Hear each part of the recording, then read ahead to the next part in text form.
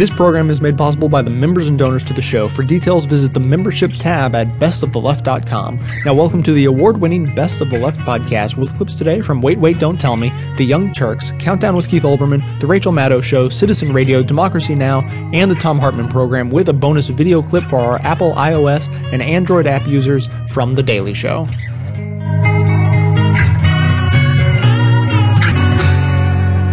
First quote is from a Democratic congressman named Gary Ackerman. He was reacting to a White House deal made this week.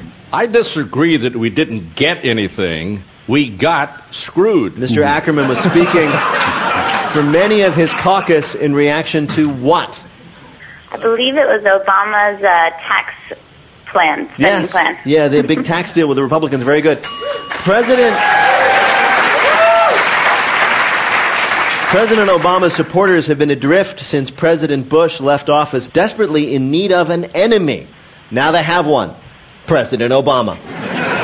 Liberals were outraged with the deal the president announced with congressional Republicans, which will extend all of the Bush tax cuts, including the ones for the rich.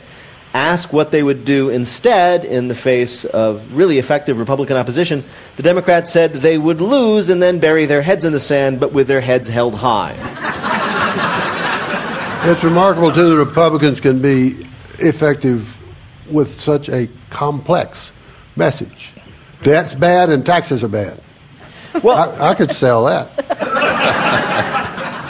Well, that's actually, I mean, this is the thing. The Republicans won the midterms by promising to rein in the deficit. And their explanation is they're not adding to the deficit by cutting all these taxes because the money belongs to the American people.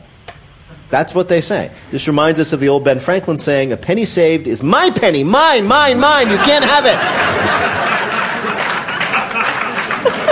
And this is true. The White House, so appalled by the reaction among the Democratic caucus, they started listing and announcing every Democrat who agreed with the deal, including, this is true, the Democratic mayor of Kokomo, Indiana.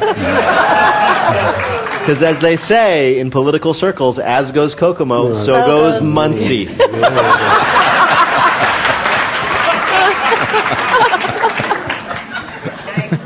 Obama said that he had to give in to the Republicans because the Republicans were acting like, quote, hostage takers, the hostage in this case being the American economy. And he had to make a deal because, as he said, otherwise the hostage would get hurt.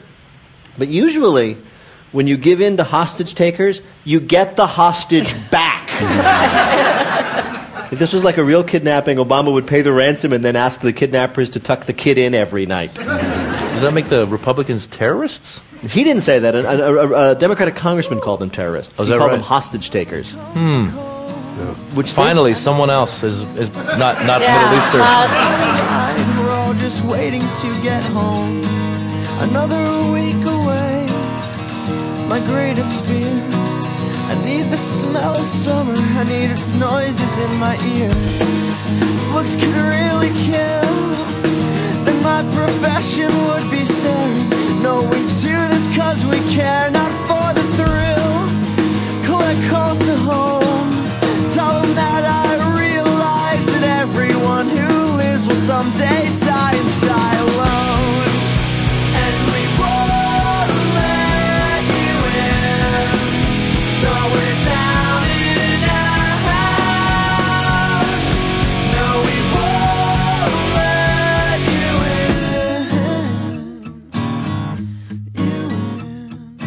in. Bernie Sanders is speaking now, and he laid out a great progressive case and said, no, by the way, this whole idea that it's a second stimulus, he's like, the back of my ass. He's like, and these tax cuts, a lot of them are actually progressive. He's like, back of my ass. Now, I am paraphrasing. It's not exactly what Bernie Sanders said. But you know, the war horse is on the floor of the Senate right now. This is awesome. Bernie Sanders has been, it was actually not a filibuster, has been filibustering since 10:30 in the morning, Eastern. Okay? How can I get by on one house? This is what he said. I need 5 houses, 10 houses. I need 3 jet planes to take me all over the world. Sorry, American people. We've got the money, we've got the power, we've got the lobbyists, and we've got Wall Street. Tough luck. That's the world. Get used to it. Rich get richer. Middle class shrinks. Let's listen in line for a couple of minutes here. But I think the vast majority of Americans believe that in the time when the middle class is collapsing, when median family income has gone down, when unemployment is high, that it would be a real horror show if we did not extend the Bush tax breaks for the middle class for 98% of the American people. 98%. That's what we want. You know, we could have crafted it much tighter, couldn't we have? We could have said nobody above 100,000, nobody above 150,000. That's pretty generous. We said a family earning $250,000 should get an extension of these tax breaks. That is 98% of the American people. That's not good enough. All right, let me say a couple of things about this. You know, he's been on now, we're live at 6:30 Eastern, right? He's been on for 8 hours. Now, there was a break in between for just a tiny bit when Senator Sherrod Brown came up and spoke. Mary Landrieu spoke too. Right, and Mary Landrieu from Louisiana also spoke. And that was in the morning, right? And then since the morning, it's been just Bernie Sanders. He's not stopping to eat anything. He's just having a glass of water. Now, the thing is, he actually cannot stop the Republicans, right? This is not the kind of filibuster, unfortunately, where if he keeps going, they just can't have the vote, right? So in some ways, it's symbolic. But I love the symbolism. You know, I don't know what would really help the symbolism? Other Democrats. Help a brother out. Let him go grab a sandwich. Yeah. I mean, like, even if it's symbolic, right? Tom Harkin, where are you? Al Franken, where are you? Step in. Russ Feingold. Yeah, and Feingold's still in the Senate. Get in there, and let him come back up. And you know what? If you just keep going, I mean, look, this sounds like our filibuster to filibuster. Remember Sam Alito, et cetera. I mean, look, the guy's just getting up and saying, I don't want this. I don't want this. We got to end this. This is crazy. And he's made a compelling case. We showed a speech he gave a couple of days ago. Somebody back him up. You know, why don't we understand what I'm certain Republicans understand? Like I get it. Obama made that point. I've heard 98%, and we've heard $250,000 before. But we didn't hear it cogently from the one office, the one address that can deliver it on a daily basis. Find new ways to deliver that point. And then, when you say, look, man, I'm still trying to compromise with these guys who say their sole purpose is to defeat me in 2012. I'm still trying to work out a deal. We've said that we only want this for the top 2% at $250,000. You know what? We're going to make it $500,000. $400,000. I don't know why we have to go up and block numbers either. Mm-hmm. We're going to make it $375,000, $400,000. If they don't believe that, then you should know very clearly that they're not on your side, that they're on Ken Lay's side. Realize he's dead. But that's the kind of guy who... Actually, they would certainly be on Ken Lay's family's side because of the estate tax. Yeah, but he didn't make that point. They thought that was what? A political loser? I don't know. I literally don't understand it. And I don't understand if anybody even there is making that argument in the White House. And let me say one more thing about Bernie Sanders. Look, when somebody shows up to fight, I think it inspires people. I think it makes a difference, right? So Bernie Sanders is frustrated that a Democratic president didn't show up to fight. And what he's doing here today is a little William Wallace, where he's saying, well, I'm going to show up to fight. And, you know, you come if you like, don't come if you don't like. But I think this is dead wrong. I don't think it's going to give us the stimulus that the president thinks it's going to give us and the Republicans think it's going to give us. I don't think it's going to create jobs. I think what it's going to do is suck more money out of the system for the rich and hurt the middle class. So if you do it, you're going to have to do it over my exhausted body, right? And I love that. So look, we're live now. Go get the word out to Al Franken's office, the Feingold's office, to all these guys. Can you get the guy some backup? I mean, look, somebody's fighting. Let's get some other fighters in there. And you know why? Because you never know. Maybe it makes a difference. Maybe it reaches the American people. Maybe somehow it even reaches, can we dare to say, a Democratic president who has decided to side with the Republicans, that his own party being on this side might affect him. I know, it seems a dream that seems undoable. But in effect here, ironically, Bernie Sanders is saying, yes, we can. Come on, Bernie, come on. God, I love this guy. And it takes a New Yorker to do it, in case you can't tell from listening. He may be representing Vermont, but he's from New York. You talk too much, you worry me to debt. You talk too much, you even worry my pet. You just talk too much. You talk about people that you don't know.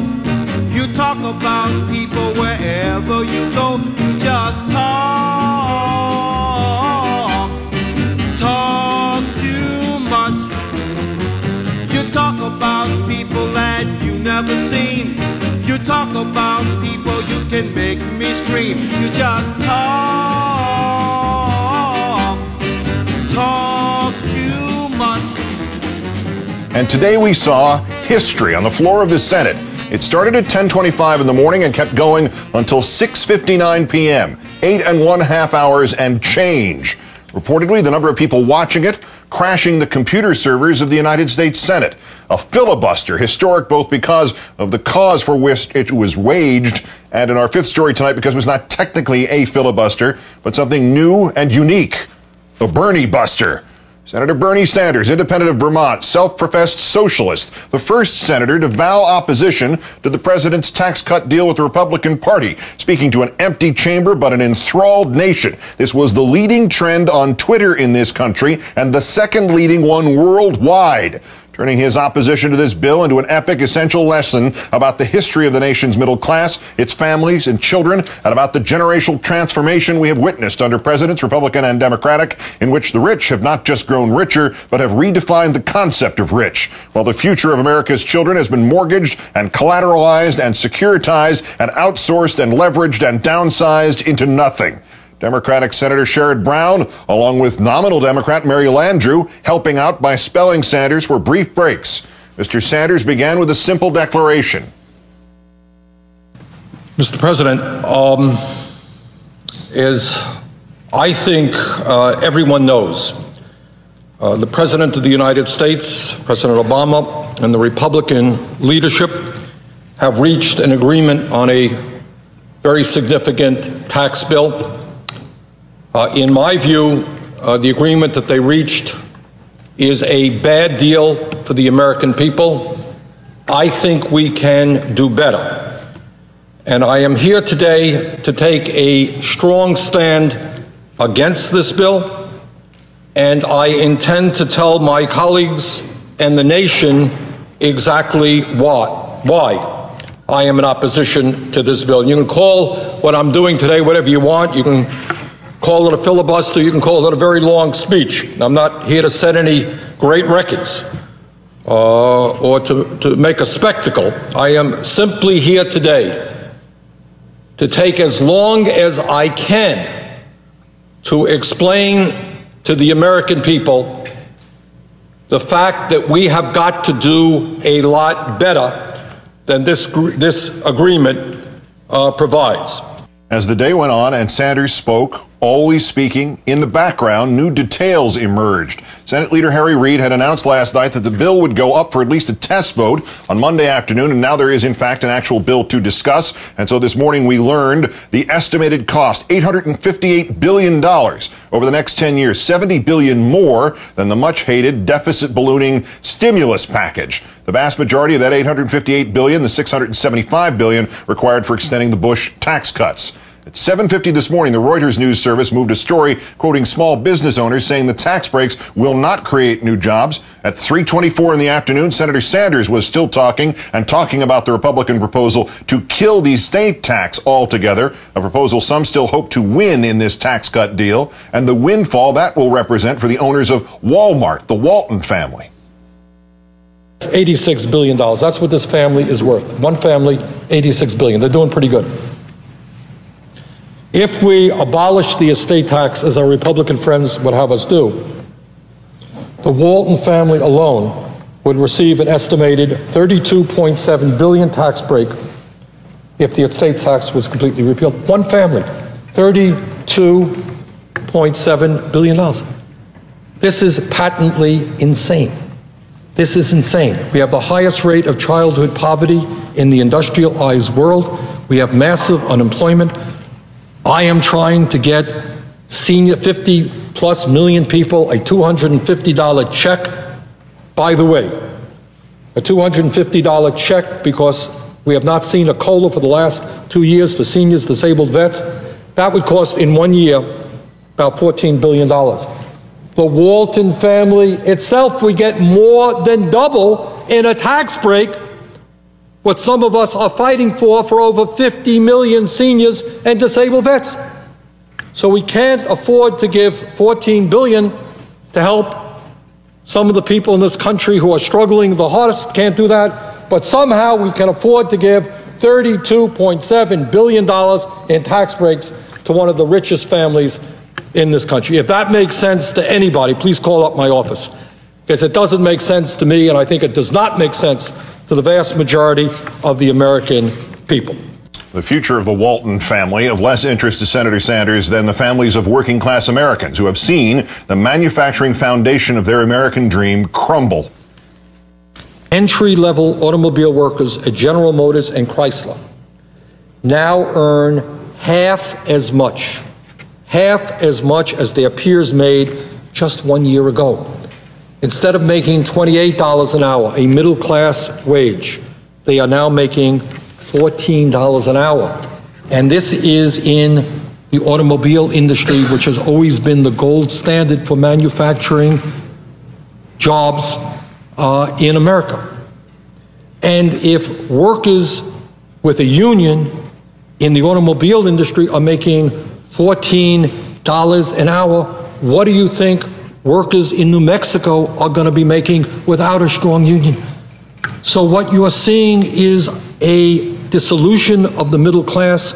Wages are going down, and in this remarkable example, a 50% reduction. The older workers making good wages, new workers half the wages. Is this the future of America? Is this what our kids have to look forward to? That they're going to be earning half the wages that their fathers made, that their mothers made? Is that the future? And in the midst of all of that, we run up a huge national debt, send our jobs to China, and we give tax breaks to billionaires? Is that the future these kids have to look forward to?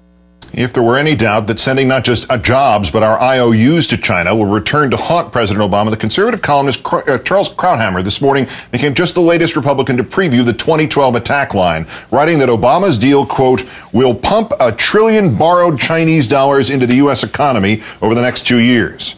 As for the jobs, Senator Sanders said today American manufacturers have found it cheaper and therefore more profitable to send China U.S. jobs. He said he did not mean to single out GE, this network's parent company, but to illustrate his larger point, he brought out an old quote from before the recession from the CEO. When I am talking to GE managers, I talk China, China, China, China, China. 5 Chinas. You need to be there. You need to change the way people talk about it and how they get there. I am a nut on China. When GE recently had, a couple of years ago, some really difficult economic times, they needed $16 billion to bail them out. I didn't hear Mr. Inmel going to China, China, China, China, China. Other U.S. companies were singled out for growing. What the American people should know now is that while we bailed out Wall Street because they were quote-unquote too big to fail, 3 out of the 4 largest financial institutions, all of whom were bailed out very significantly, are now larger today than they were before the bailout. Incredibly, since the start of the financial crisis, Wells Fargo has grown 43% bigger. JP Morgan Chase has grown 51% bigger, and Bank of America is now 138% larger than before the financial crisis began. Can you imagine that? We bailed these guys out because they were too big to fail, and now 3 out of the 4 largest ones are much larger than they were. 18 minutes later, the Huffington Post posted an analysis of the new tax bill, concluding that the new tax cuts, combined with an expiration of some of the Obama stimulus tax cuts, will yield a net loss, meaning a tax increase for about 5 million government workers and any worker in this country making less than $20,000. All told, about 1/3 of America's workers, 50 million of them, 50 million, will get a tax hike as part of an alleged tax cut from President Obama and the Republican Party. What I'm asking the American people is to stand up, let your senators, let your congressmen know how you feel. Do you really believe that millionaires and billionaires who have done phenomenally well in recent years need an extended tax cut at a time when their taxes have been lowered substantially in recent years?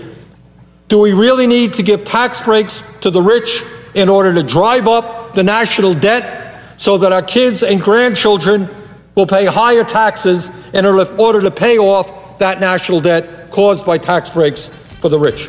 If you don't believe that, you don't think that's right, let the President of the United States know about it, let your senator know about it, let your congressman know about it.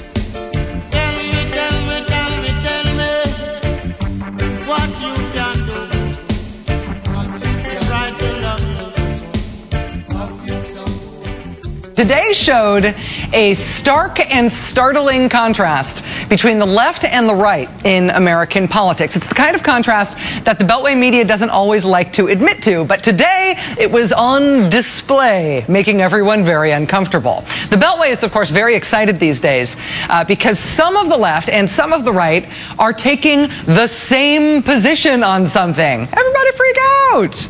The important thing, though, is that, boy howdy, are the left and the right doing this same thing in totally different ways. Democrats this morning are not the only ones turning their back on President Obama's tax cut deal. He's also coming under fire from some on the right as well. So he upset Republicans for the first 2 years in office, which is to be expected. Now he's upset, and he also upset the left. It really is a case of strange bedfellows, because on the one hand, you got Move On and progressives objecting, and then look at this. Mark Meckler of the Tea Party Patriots hates the deal. The left and the right, people on the left and the right coming to the same position. It is true that there are both Democrats and Republicans, both liberals and conservatives, speaking out against the tax cut deal the president struck with Republican congressional leaders this week. Leading the charge against the tax deal for the left today, you had very visibly, very publicly, Senator Bernie Sanders of Vermont. He took to the Senate floor today for 8.5 hours for not quite a filibuster, but a superhuman display of endurance and strength of conviction against the tax deal. You can call what I'm doing today whatever you want. You can call it a filibuster. You can call it a very long speech. Millions of Americans remain unemployed and have lost their homes, their life savings, and their ability to send their kids to college. Senator Sanders' work so important on the floor today, taking the floor for a longer period than anybody I've seen since I've been in the Senate, in a filibuster kind of setting where he is, he is raising these questions. We have a job to do, and if it means staying here through Christmas Eve, through New Year's, that is our job. How much more do they want? The highest rate of childhood poverty in the industrialized world. Is this America? And you wonder why people are angry? You wonder why this Tea Party movement is festering? You wonder why people want to... people are so angry that call. I understand that anger. I'm so angry myself, I don't know what to do. Losing 600,000 private sector jobs in 8 years is not good. That's very, very bad. That's an economic policy that has failed. We don't need to look at that movie again. We saw it. It stunk. It was a bad movie. As this chart shows, only a tiny fraction of estates from deaths in 2009 owed any estate tax. The Walton family alone would receive an estimated $32.7 billion tax break if the estate tax was completely repealed. One family, $32.7 billion. This is patently insane. It is totally absurd to be giving tax breaks to people who don't need them. U.S. Chamber of Commerce President and CEO Thomas Taylor urged American companies to send jobs overseas. Now that's really patriotic. That's standing up for the United States of America.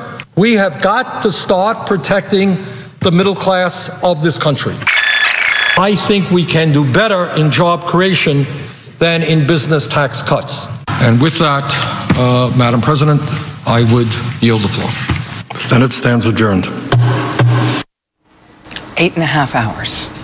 That's what the junior senator from Vermont did today.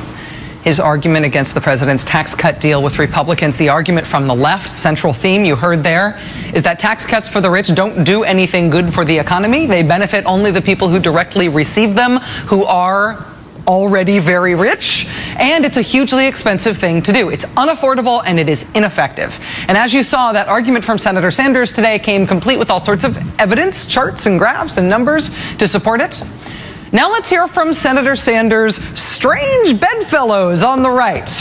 Let's hear why the conservatives are against this tax cut deal. Batting for the right today, Republican Senator and Tea Party hero, Senator Jim DeMint. Republicans have something we know is good for the country, such as extending these tax rates.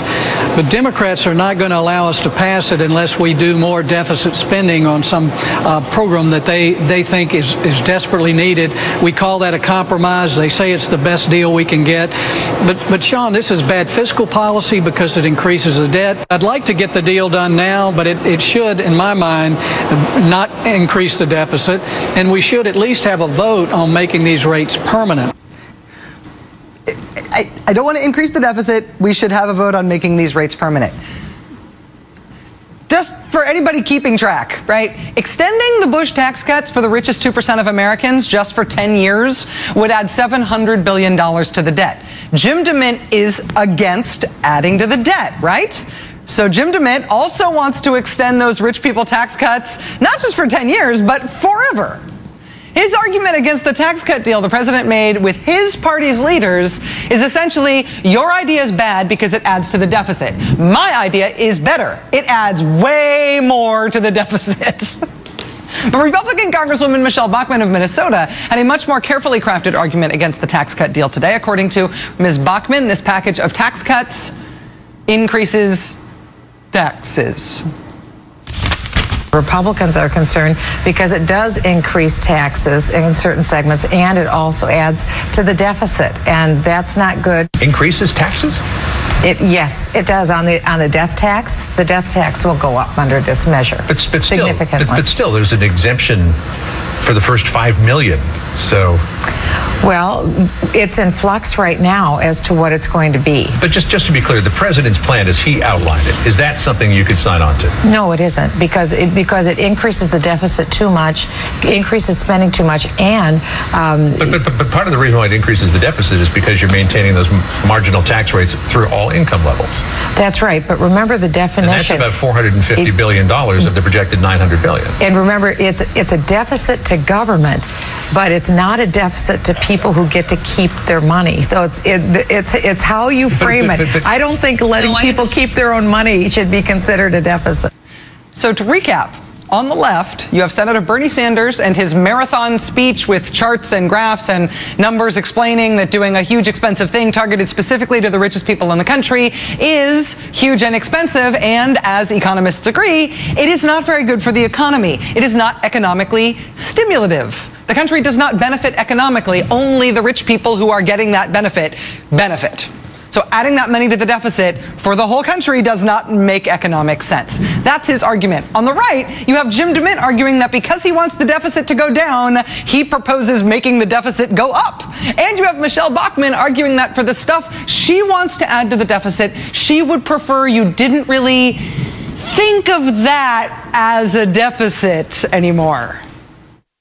Remember, it's a deficit to government, but it's not a deficit to people. The myth that the left and the right are mirror images of each other, that they're essentially the same, is very attractive to the Beltway media. It's very attractive to sort of anybody skimming over politics. It has never been true, and it has always made me crazy. I would today like to offer my sincere gratitude to Senator DeMint and Congresswoman Bachmann for helping I think all of us, to dispel that myth, at least for today. Yes, some on the left and some on the right hate this tax deal. That does not mean that the left and the right are either equally crazy, as you will hear all Sunday morning long this weekend, I promise you. Nor does it mean, though, that they are equally genius. Now I understand. As an anti-consumerism advocate, I'd like to encourage you to shop less, don't buy things you don't need, and only buy the necessities from local, independently owned businesses. That said, if you don't take this good advice, then at least there's a way to shop that helps support this show at the same time. Simply click through to Amazon.com, just one of the major companies under constant boycott by one liberal cause or another, from the banner posted at bestoftheleft.com. Better yet, click through just once and bookmark that link to use every time you shop. Your shopping experience will be identical to normal. It will cost you nothing extra, but 7 to 8% of the cost of your order in soulless corporate blood money will be siphoned off and used to tremendously support the production of this show. Thanks for doing the right thing, whatever you consider that to be. Eyes of china blue, colors changing hue. Speaking of heroes, Allison, yes? What is the opposite of a 15-year-old giving a speech? How about Bernie Sanders giving a speech? Holy crap. He could not be stopped. He could not be stopped. I really thought he was going to throw the mic down, Chris Rock style, at the end of his 8-hour filibuster, and then light the room on fire.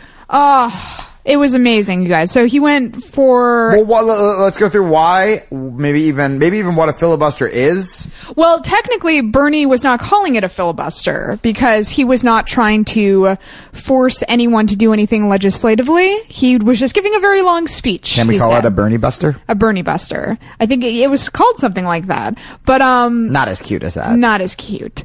So Bernie was talking about the tax cuts that the wealthiest people in America received. That were enacted by our Republican President George Bush. Right. And Obama said that he was going to repeal and did not. In fact, he voted to extend it for another 2 years, which is what Bush originally said. And this is an interesting fact that everybody overlooks. The reason Bush originally said it was only going to be 2 years is because they're unaffordable. You can't have them longer than 2 years, or they start to add tremendously to the deficit. Right. I mean, they already had at that point. In fact, most of the deficit is from tax cuts and the wars in Afghanistan and Iraq. But they said we're going to extend them another 2 years, and they're still unaffordable. They've not said how they're going to pay for these in any way. So Bernie gave an 8.5 hour long speech, filibuster essentially, about how the wealth divide in America is growing, how these tax cuts are unaffordable. And then he started reading letters from his constituents, these heartbreaking letters of people who are like, we can only afford to eat 2 meals a day. We've had to sacrifice this, and this just so our kids don't starve. And like, this is a real problem in America, poverty. So yeah, it was really moving to see a politician who actually gave a shit. Well, and that's what I wanted to bring up too. I'm a deficit and I'm made for more and tax cuts. Sorry. What I wanted to bring up as well, I wouldn't have been able to get it out of my head if I didn't just say it out loud. If I didn't just throw it up into this microphone. Republicans are always threatening filibusters, right? And what was so interesting about the Bernie buster... That is literally the most adorable thing. Too bad you didn't think of it like 20 hours ago. Yeah. My best jokes come... inappropriately late. I have a joke that I just finished on the movie Serendipity that I'm going to hit the stage with tonight and storm it. Okay. So they always threaten filibusters. And the Democrats just cave before these assholes filibuster. And filibustering is essentially doing what Bernie did, is you're stalling this vote and the cameras are on you. So, a lot of times you start out pleading your case and then people have read the phone book, people have done whatever, Bernie, it's like, man, after the first hour, it's shocking he didn't, as a comic, I was just waiting for him to, go into the crowd. Like, hey, so what do you do for a living? But he didn't. He read a chapter from someone's book, I heard. But, if the Republicans are threatening to, let's say, filibuster unemployment, right? Make them do that. Make them stand up in front of television cameras and explain to the American people why they are going to steal their unemployment from them while voting against the stimulus that could possibly create new jobs. Make them fucking explain themselves. The rabbi reads from the Testament. The banker gazes at the year's investment. Salvation Santa solicit for the poor. Deception of democracy, the philanderings of faux foreign policy. The holidays are here and we're still at war. Smoggy skies and fixed elections, injustice strikes from all directions. People with their backs against the floor, looking for someone to set us free. A king with fists like Muhammad Ali. The holidays are here and we're still at war. The Senate voted overwhelmingly Monday to move President Obama's controversial tax deal with Republicans to a final vote today. The bill passed by a vote of 83-15. Last week, Obama agreed to extend the Bush-era tax cut for the wealthiest Americans and reduce the estate tax in return for a 13-month extension of jobless benefits and a handful of tax credits for low and moderate-income Americans. According to the New York Times, at least a quarter of the tax savings under the deal will go to the wealthiest 1% of the population. The only group that will see its taxes increase are the nation's lowest-paid workers. The Senate will vote on final passage of the legislation today. On Monday, President Obama spoke to reporters at the White House and praised the bipartisan support of the bill. I am pleased to announce at this hour the United States Senate is moving forward on a package of tax cuts that has strong bipartisan support. And this proves that both parties can, in fact, work together to grow our economy and look out for the American people. I recognize that folks on both sides of the political spectrum are unhappy with certain parts of the package, and I understand those concerns. I share some of them. But that's the nature of compromise, sacrificing something that each of us cares about to move forward on what matters to all of us. Right now, that's growing the economy and creating jobs. And nearly every economist agrees that that is what this package will do. House Democratic leaders hope to take up the Senate bill later this week and allow an amendment that would rewrite the estate tax language to increase the rate from 35% to 45% and lower the amount of wealth exempted from $5 million to $3.5 million. For more, we're joined by the Pulitzer Prize-winning investigative journalist David Cay Johnston. He's a columnist for Tax Analysts, a professor at Syracuse University, former reporter for the New York Times. His most recent book is called Free Lunch: How the Wealthiest Americans Enrich Themselves at Government Expense and Stick You with the Bill. We welcome you to Democracy Now! Sorry you couldn't be in a TV studio in Rochester, but I understand it's so cold they couldn't move the satellite. So thanks for joining us. Years on the satellite dish. Well, David Cay Johnston, talk about the legislation that the Senate is poised to pass today.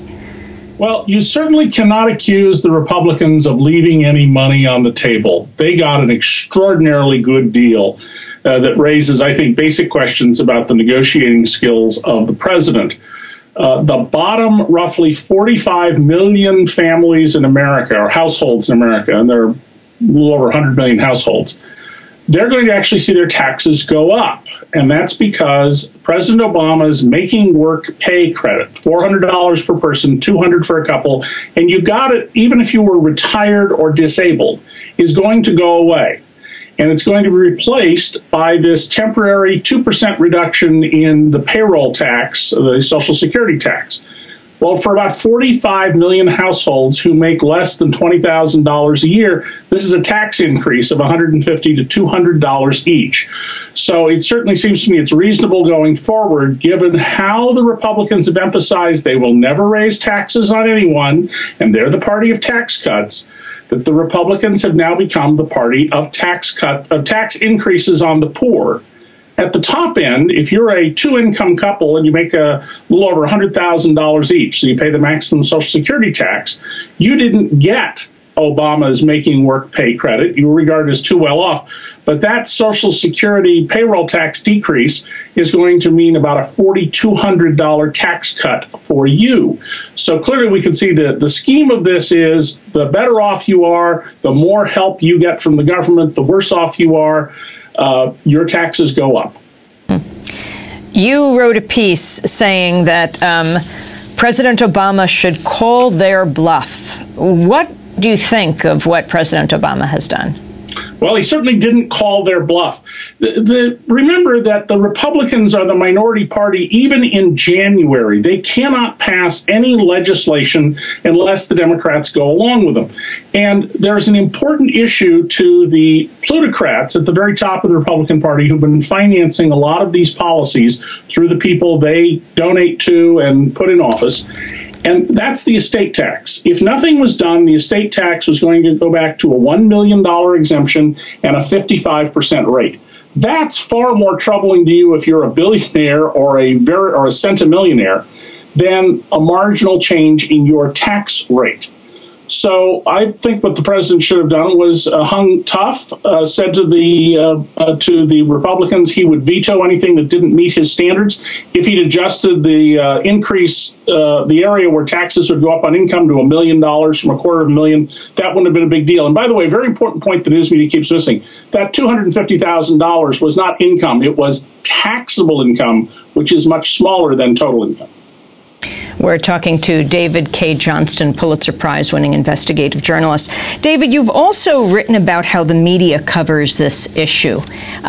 Explain what isn't explained. Well, it's covered mostly through talking points.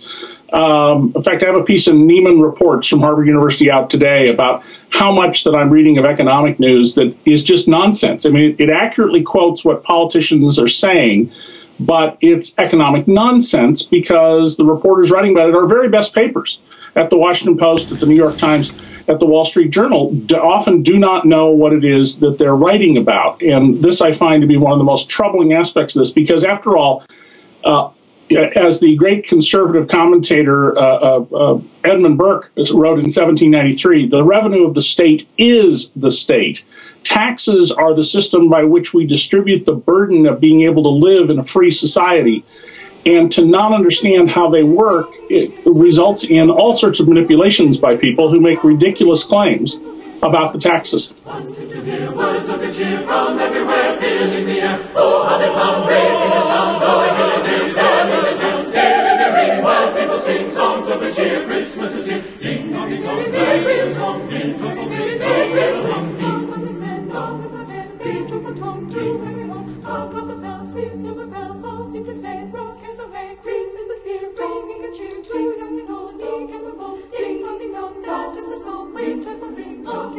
One seems to hear words of good cheer from everywhere, filling the air. Oh, how they pound, raising the sound, o'er hill and dale, telling the tale, giving the ring, while people sing songs of good cheer. Christmas is here. Ding dong, ding dong, Merry Christmas, ding dong, Merry Christmas. Today, the House Democratic Caucus rejected President Obama's tax cut compromise. In a closed-door meeting, Democrats voted down the current tax cut proposal by a voice vote.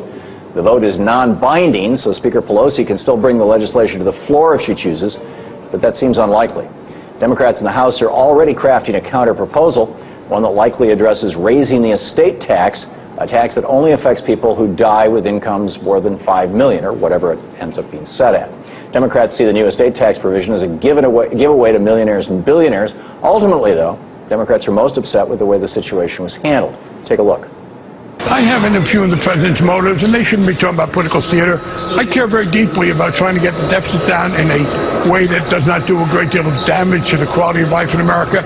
We ought to be able to have honest differences of opinion without those kind of characterizations. The House approved a deal that spoke only to the middle-class tax cuts last Saturday. It couldn't get through the Senate. What was President Obama supposed to do? Try to change the vote. He's the leader of the country, he's the leader of my party, and he's a spokesman for the American people. You know, vote counts aren't static things, Megan. Extend tax breaks for the middle class, protect the unemployed. Do not drive up the national debt by giving tax breaks to millionaires and billionaires who don't need it, and in many cases don't even want it. So with the House demanding changes in the package, is the deal dead? And what kind of changes can be made that will bring Democrats on board while preserving Republican support? Congressman Peter DeFazio from Oregon was one of the men who pushed for this vote within the Democratic caucus. Now joins me here in the studio to discuss it. Congressman, welcome back. Hey, thanks, Tom. First of all, tell me about this vote. Well, it was my resolution, strongly supported by a number of members, particularly Lloyd Doggett, Jay Inslee, and Jim McDermott. And it's unprecedented. I've been here 24 years. I cannot remember a time when the Democratic caucus has gone on record on any pending legislation, let alone an initiative by a Democratic president. And this was nearly a unanimous vote to not go forward with this package. I only heard one person say no. Wow. And the press commented afterwards when I went out that they could hear the chants down the hall just before the vote on my proposal of just say no, just say no. Yeah. Now, does the Republican caucus operate in a way where they typically take a vote before they decide, among themselves, like you guys did today, before they then go out and decide how to vote on the floor? I think it's been more common there than on our side, but it doesn't happen on the Democratic side. It's been unprecedented. It's more like herding cats among the Democrats. This is a big deal, and yes. All leadership was there. They heard the debate. I mean, obviously everybody was there yesterday for Vice President Biden, and he said, "Take it or leave it," and we just said, "Leave it." Yeah, that's extraordinary. Now, this vote that was held today and your proposal is non-binding. So I don't know any way the caucus can bind the speaker, but I don't believe she'll violate the spirit of what we did. It said the package in its current form is not acceptable, will not come to the floor of the House, and I would expect that she'll abide by that. What I want to do is give both President Obama an opportunity to be the president he told us he was going to be. No extension of tax cuts for income over $250. Remember, people misunderstand. Everybody up to $250 still gets the break. 100% of Americans still get a break. Yeah, but it's only your income over $250 that gets the Clinton-era rates, which worked pretty darn well in this country.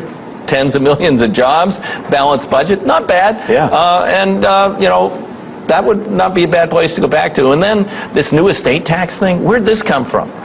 This is perhaps something to buy Kyle's support for the nuclear treaty with Russia. I don't know where it came from, but it's incredibly expensive. $68 billion to give special additional relief to estates over $10 million. And then two new wrinkles, 100% expensing for the largest corporations in America are sitting on trillions of dollars of cash. They can go out and buy anything they want next year, 100% off their taxes. So right now they have record profits, huge amounts of cash, and they will get to expense things. And guess what? No Buy America provisions. So United Airlines wants to buy an Airbus from France. Hey, go to it. We will subsidize it. By lowering your taxes. And then finally, the Social Security thing. Totally bizarre. We're going to reduce Social Security taxes by 2%. That's pretty big, a third of the employee's contribution. That's a lot of money. That's $163 billion in 1 year.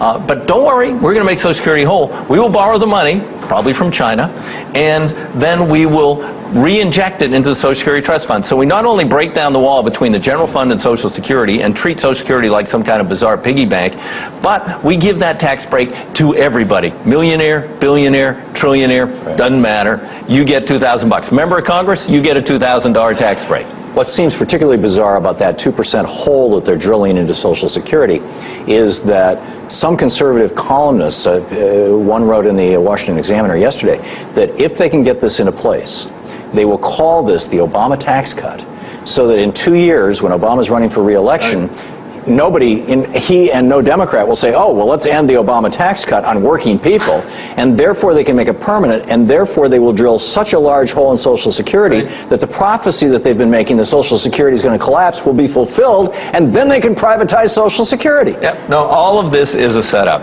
I mean, this will take the deficit next year to somewhere around $1.7 trillion. Can you imagine with this new Republican Congress coming and say, oh my God, look, $1.7 trillion. We got to slash the heck out of everything. Right. But tax cuts don't count. I mean, I just was on this conservative radio talk show, and he's saying, all you have to do is cut spending. I said, if we eliminate virtually the entire federal government next year, we can't balance the budget. Yeah. So this is, you can't say that. Well, you just want to tax people. I said, yeah, you're only going to balance the budget by both having taxes and reducing expenditures. You can't cut taxes and keep current expenditures and pretend you're not increasing the debt. Well, what's really amazing is when you look at it in the big picture, from the founding of this republic until Ronald Reagan's presidency, we never had a really serious debt problem. I mean, even after World War II, we were 120% of GDP, but we paid it in 5 years by just growing the economy. Reagan comes in with Reaganomics, drops the top rate from 74 down to 28%, and it runs up in 8 years more debt than every president from George Washington and Jimmy Carter combined, and it's just gotten worse every year since then. It's time to stop this insanity. And George Bush doubled it. I mean, the last George was the most recent. Yeah. And remember, we have had basically supply-side economics, tax cuts, and trickle-down economics since George Bush's tax cuts went through. Yeah. How's that working for you? As Sarah Palin would say. Not too darn good. We've got a pile of debt and we haven't put people back to work. And the Republicans who are so critical of the stimulus, the biggest component of the stimulus was the Republican provision for $300 billion in tax cuts, which didn't put anybody back to work. And guess what? This is the Obama stimulus tax cuts on steroids with new additions and a heck of a lot more cost. Yeah, it's terrible. Congressman Peter DeFazio, thanks so much for the great work you're doing for initiating this process today. And congratulations on the outcome. Thank you, Tom.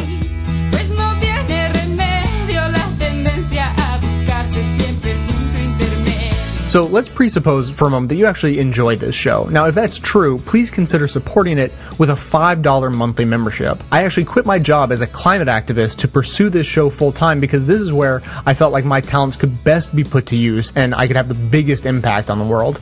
But I really need your support to keep going. I produce 10 shows a month of fearless coverage on all the hot button issues we face, maintaining a rock solid schedule, posting shows at least every third day. So if all that is worth $5 a month or as little as $55 a year, a little discount for you, please consider signing up for a membership at besttheleft.com. Members even receive bonus audio and video content on top of the rest that doesn't make it into the final cut of the show.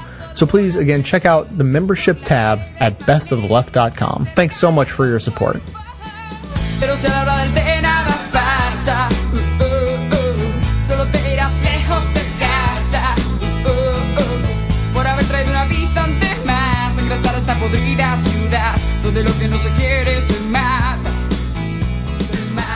Because the president and his advisors and the Washington media are positive they couldn't have gotten a better deal, that the Republicans would have held out, etc. Why do you think that the Republicans would have given it? Well, first of all, he could have gotten a better deal if he talked to us a little bit before he went out and gave away the store. This whole thing was done as though the House of Representatives didn't exist. And we would have given him the backing to make it possible for him to have a stronger hand, but he simply did not use the House. He went out and made the deal himself, and what he's got now is what he's got. He's going to have to live with it. He will never stop this in 2 years. He says, oh, well, we're going to get to 2 years from now, and I'm going to make a stand right at election time. That's nonsense. We know that, and we know that they're going to be fighting 1 year from now. It'll be the Republicans in charge of the House. It'll be the Republicans in charge of the Senate, and we will be unemployment benefits will have run out again, and the president will have given up his opportunity to guarantee during his time at least that the unemployed in this country have benefits. I mean, my guess is that over the next 2 years, the president will cut many, many deals with the Republicans. And every time they'll come to you and they'll say, you better accept these deals with the Republicans, otherwise you're the bad guys. As Larry Summers said, you're going to cause a double-dip recession. Well, remember, wait a minute, let's talk about Larry Summers. This is a guy who brought us the catastrophe we have on Wall Street right now. For him to be going around telling us about we're going to have a double-dip collapse it's laughable. I don't know why anybody pays any attention to him whatsoever. But he is, or was, the president's top economic advisor. So well, there's a lot of us that think he should have gotten a new team. if he'd have brought in Joe Stiglitz or Paul Krugman or some others, he'd be in much better shape today than he is now, having listened to Larry Summers take us down the road a further piece. But Congressman McDermott, the fact is he isn't going to bring in Stiglitz. Apparently he's just not that guy. He's going to bring in people like Tim Geithner and Larry Summers, and he's going to cut deals with the Republicans. That's what he's done his whole life. That's what he's done the first 2 years. That's what he's going to definitely do the next 2 years, if all of this, if the past is indication. So how do you deal with that reality? How do you deal with the reality of a Democratic president who doesn't really appear to be progressive and works with the Republicans and blames you for it? How do you deal with that as a progressive in the House? Well, we're going to see. I don't have the answer to that.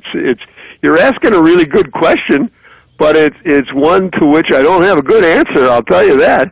I think that we are in serious trouble because the president simply does not seem willing to go after some things that I think he's going to have to if he's going to get anything done for the people of this country. He simply has, in my view, given up the willingness to fight for economic justice in this country. The president has now shown that he can be bullied, and I don't want my president to be bullied. I don't think these guys deserve it, and I think we would be all much better if we were able to say, that we're not gonna back down, and that there's no excuse for us giving up like this. I mean, that's the hard part for me, is that it's giving up without a fight. I lied. I'm going to ask one more question then, because based on what you were saying there, but look, he moves against you guys all the time. I mean, when you say, hey, no, I don't want to do tax cuts for the wealthy, he comes down on you like a ton of bricks. He says, the people on the left are sanctimonious. Remember when Senator Dorgan introduced the bill to import drugs into the country from Canada, etc.? He moved 10 or 20 votes in the Senate. He knows how to fight liberals. So I'm not sure it's that he doesn't know how to fight. I think the real question is, why is he only choosing to fight liberals and not Republicans? I don't have a good answer for that. I think that we want him to win. We want him to succeed. More than anything, we want him to succeed. And that's what's the hardest part for all of us, is that we think he's just made bad choices here. I mean, that's all I can say, is it seems like the choice of where to fight has not been clearly thought through, and when you start giving in on the kinds of things he's giving in on, you really worry that there is no way back from that. That's why I said this was Gettysburg, because it really is. That was the turning point in the war, and it really is a question of how you continue to rally your troops if you keep giving in on things that people really care about.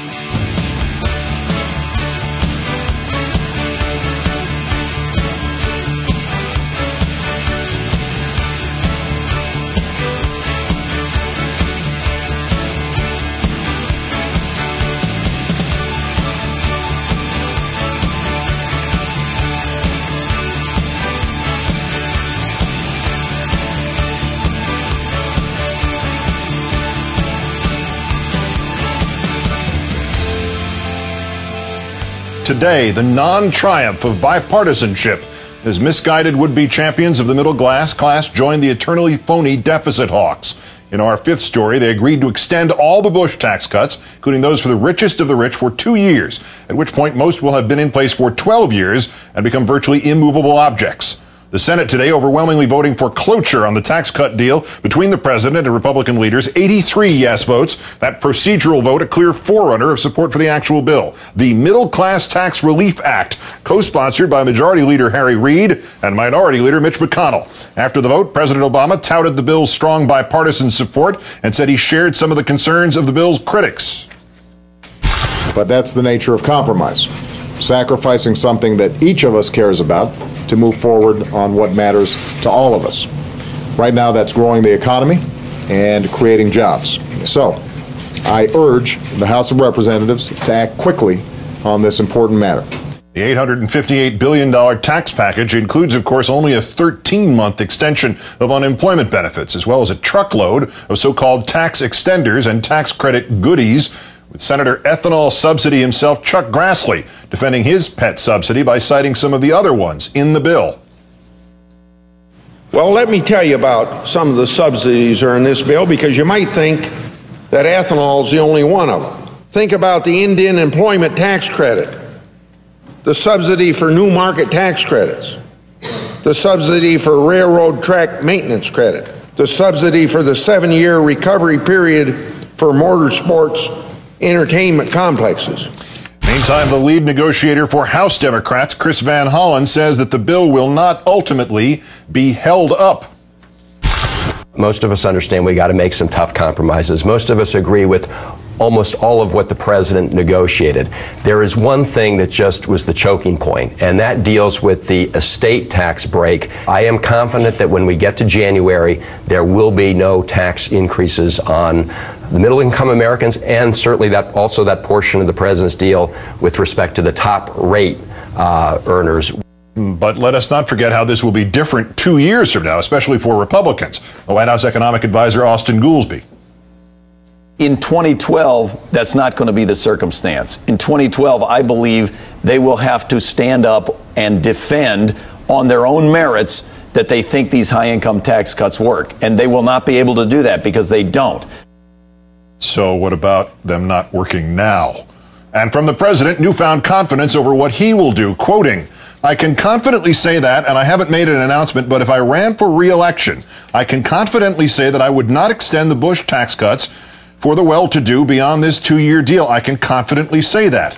Meantime, the latest phony crop of so-called deficit hawks, the Tea Partiers, either endorsing or disingenuously opposing this deal. From Dick Armey's AstroTurfing Freedom Works, it supports the $858 billion bill because it represents, quote, an opportunity to avert the coming tax disaster, end quote. You know, the disaster in which the taxes of millionaires and billionaires might be taxed.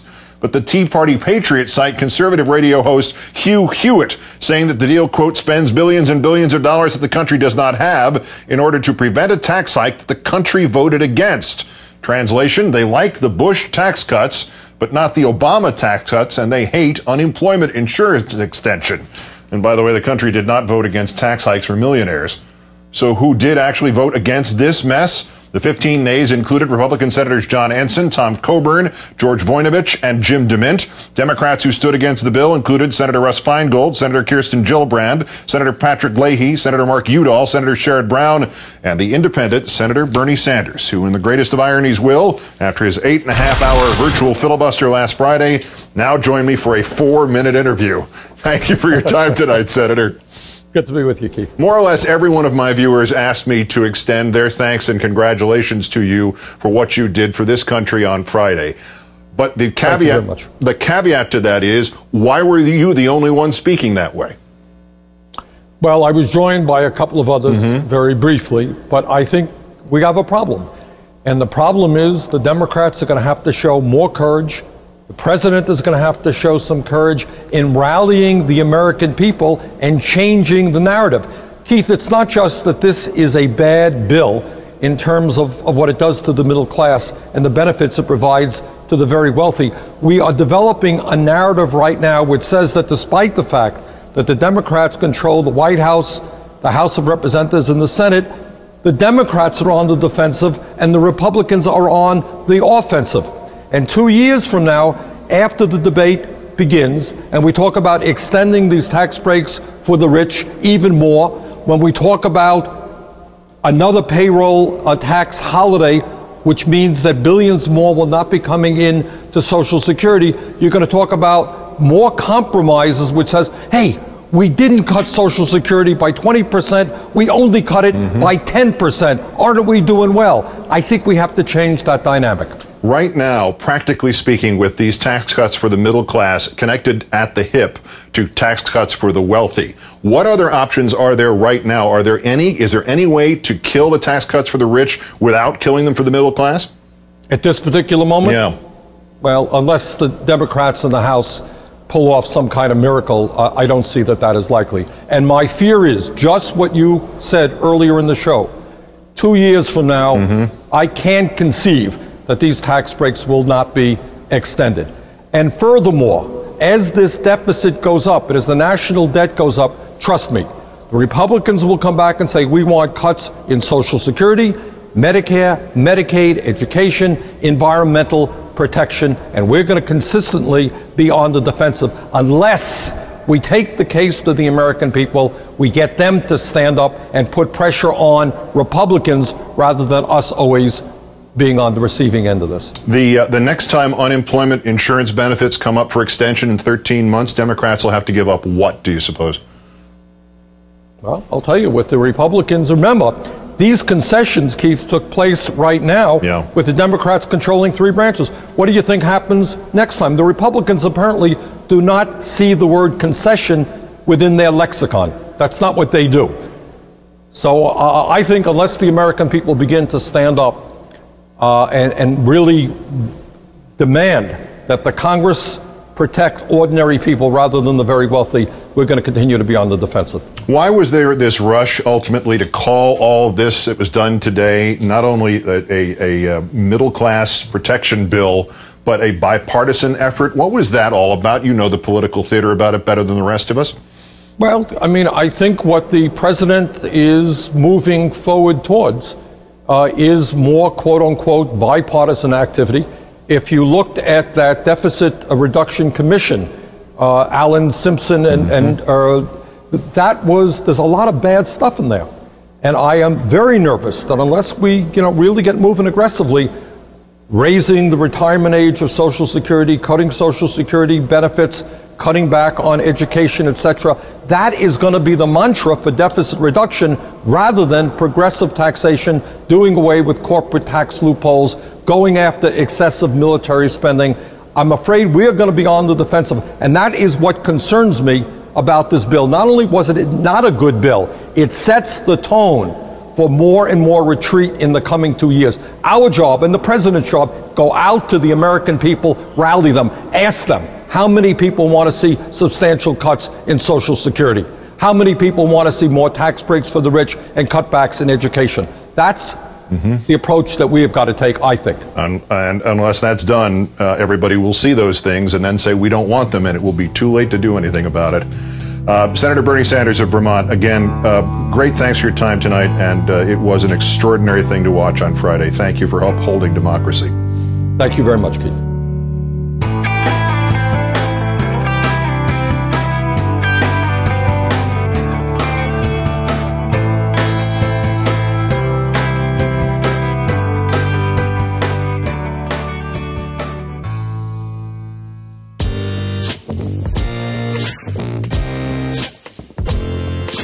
Hi, Jay. It's Michael from Glen Burnie. I just finished listening to your December 8th episode and wanted to comment on a few things. Firstly, I just want to say that I consider the clips from Rachel Maddow and Keith Olbermann to be quite possibly the best you've had on the show since I've started listening.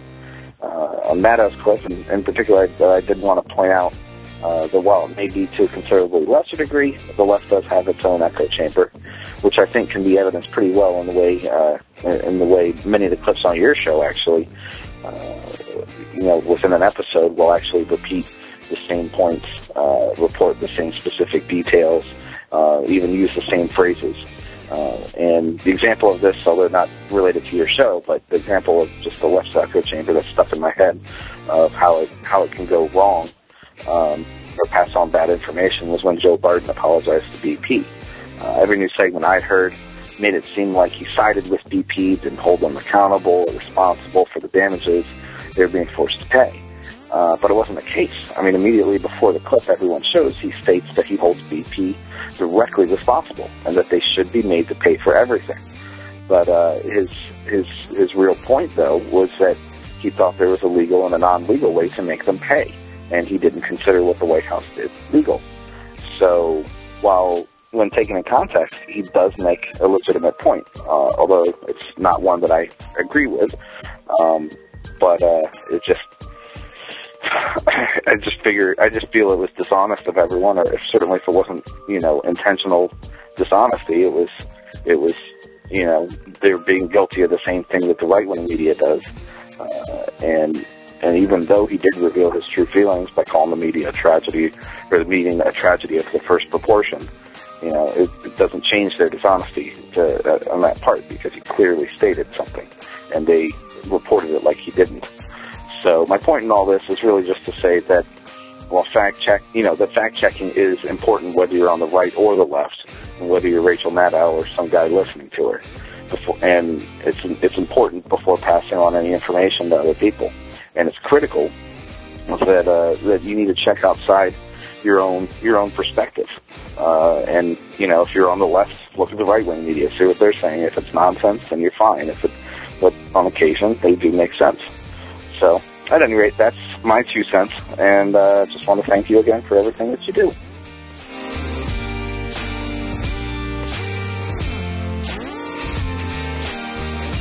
Thanks for listening, everyone, and thanks to all those who called in. If you'd like to leave a comment, question, activist call to action, or suggest a charity people should be donating to this holiday season, the number to dial is 206-202-3410. I have a couple other charities I just want to mention that people emailed in to me, even though that's not what I told you to do. But that's all right. So a couple of suggestions that came in were adoptaplatoon.org, which involves, sending care packages to the military overseas. Defenders.org, which is an animal rights charity. And then also the same person wrote, just kind of in general terms, battered women charities. And although they didn't clarify, I'm assuming he means anti-woman battering charities. You want to check on that for sure before you donate to any organization. The last thing you want to do is, make a donation to a charity in someone's name. And, like you're giving a gift to your mother-in-law or something, and it turns out you donated to a pro-woman's battering charity. Really, really not going to go over well. So check on that. So as you can see for yourself, this show is wildly over time, so I'm not going to say much else. But I do want to let you know that this, I believe, is going to be the last show that you can really count on being in its regularly scheduled time slot while I take my regular time off for the holidays in December. There will definitely be more episodes this year, just they might not be right on schedule. Some of them, I think, will be replays from years ago. The very next show that I have planned, I think will probably be on schedule anyways. It's going to be a repeat that's actually extremely relevant to today. So I'm excited about putting that one out with updated content as well. So that'll be fun. So it's almost like a new show anyways. But I just want to put that warning out there so you guys know, and I don't get a bunch of emails asking what happened to the show. Now I just need to thank a couple of members. Peter B. signed up on August 27th as a communist with his monthly donation. Huge thanks to Peter for doing that. And Alex S. signed up on November 13th, paid for a full year in advance as a leftist. So Peter and Alex, all of the members, whether they be leftists, socialists, communists, Satanists, or George Soros, huge thanks to all of you guys who are what make the show happen. Of course, as you know, everyone can support the show just by telling everyone you know about it. Spread the word online and join up with us between episodes by following us on Facebook and Twitter. For details on the show itself, including all of the links to sources and music used in this and every episode, all of that information is always listed in the show notes on the blog. So coming to you from far outside the conventional wisdom of Washington, D.C., my name is Jay, and this has been the Best of the Left podcast, coming to you 10 times a month. Thanks entirely to the members and donors to the show from bestoftheleft.com. Black and white, 'cause you took apart a picture that wasn't right.